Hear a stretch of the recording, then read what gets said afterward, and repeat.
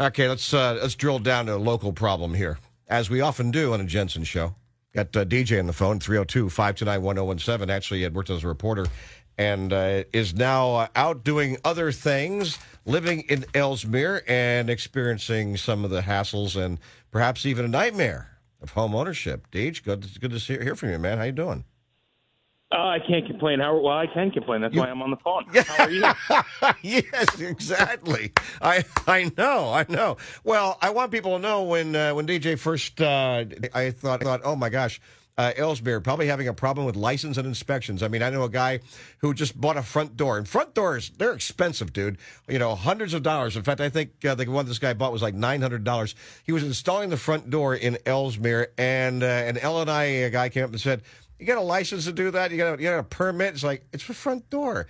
Oh, they hit him with a couple $100.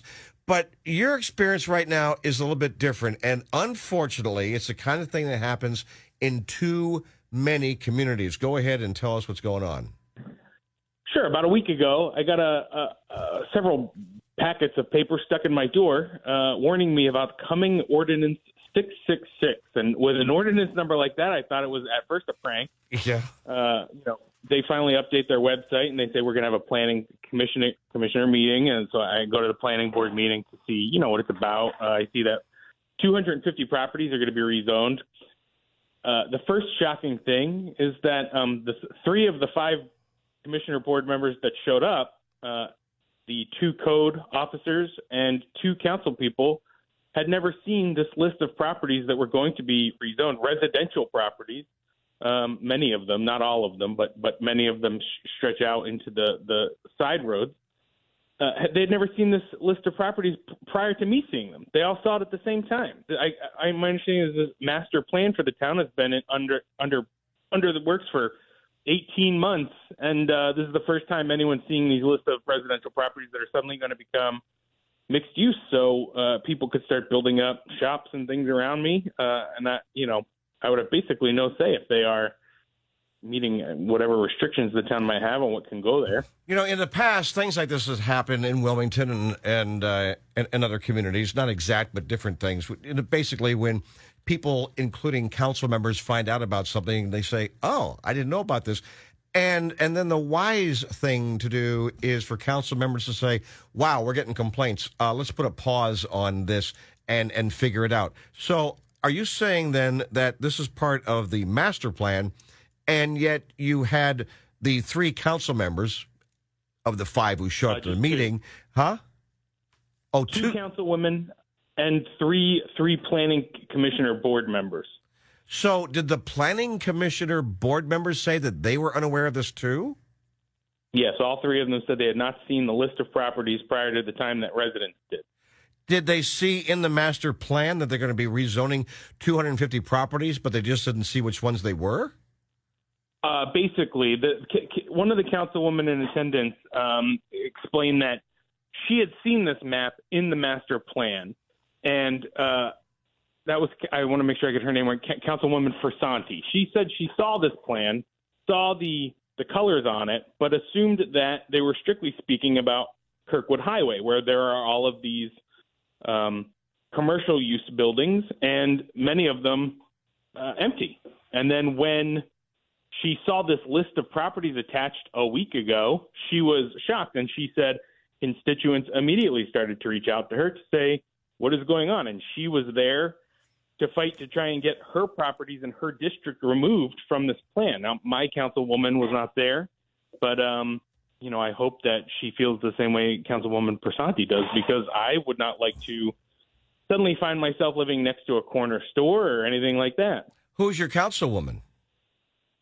My councilwoman, and I believe, if I am correct, District 2, any relation to you, Sally Jensen? Yeah, Sally, my long-lost cousin, Sally Jensen. No, we're not related. I think we did talk once and laughed about the fact that we're not related. I don't remember the context of the conversation, but, look, I go to the Christmas parades there. I have emceed events in Elsmere. I live right around the corner from Elsmere, and if you live in Elsmere, you can meet people and get to know them, like John Giles, for example, and the mayor, Eric Thompson.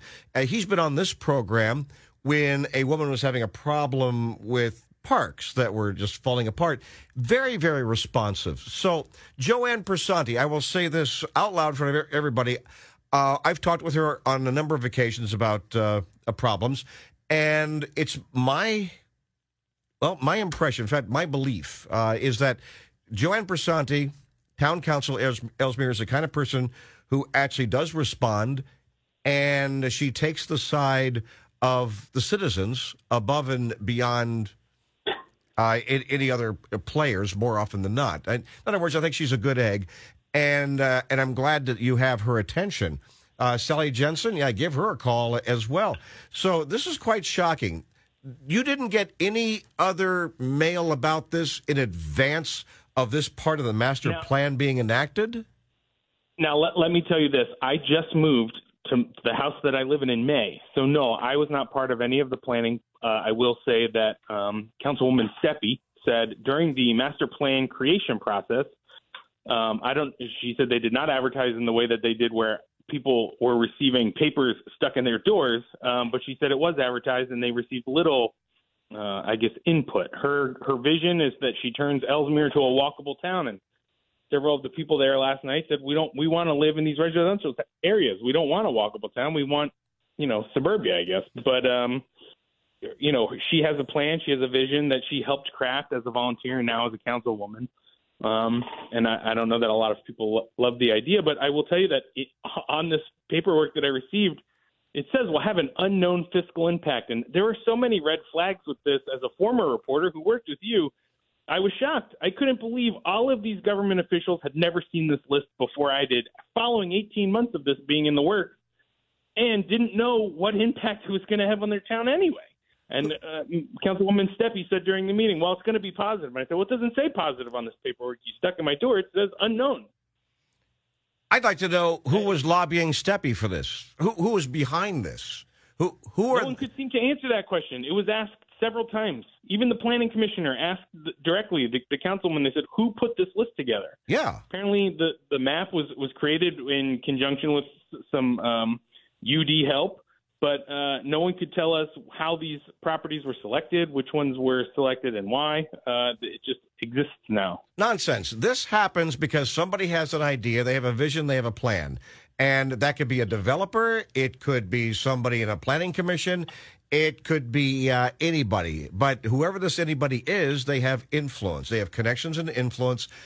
And I think that's one of the first questions that needs to be answered. What was the impetus for this master plan?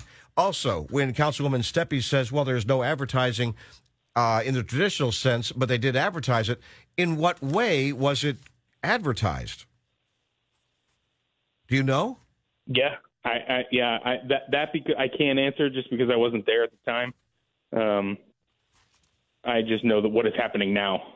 Okay, so when they say it was, I'm aware of it, and so I'm going to engage as fully as possible as a civic. Well, I'm wondering, is it something as ridiculous as, we slapped it on the Facebook page? That's the advertising. I mean, because that's not advertising. That means, we're going to slap it on the Facebook page, and it's your job to go and learn everything that's going on in town. So, I don't know. The planning commissioner told me that. He said we put on the town website, which is as good as putting in the paper these days. The hell? Even the paper isn't good enough because nobody under the age of 85 is getting a damn newspaper anymore. It's all online. And when they're doing something like this, it's not something that the citizens should go the information. No. This is what we call a push information situation, wherein those people in town council need to be expressing what's happening from the planning commission. It's going to affect your home, and they need to make sure that they spend the tax dollars on this and push that information to you. Remember, here in Delaware, it was a member of the Elsmere Town Council that brought transfer tax to the state of Delaware. Didn't exist before lobbyist Bobby Bird's mother put transfer tax into a policy for Elsmere. And what's that money for? Well, part of that money should be for informing people what the heck's going to be going on with their homes and their neighborhoods. Absolutely. So I'm going to reach out to Sally Jensen, and I'll reach out to Joanne Persanti.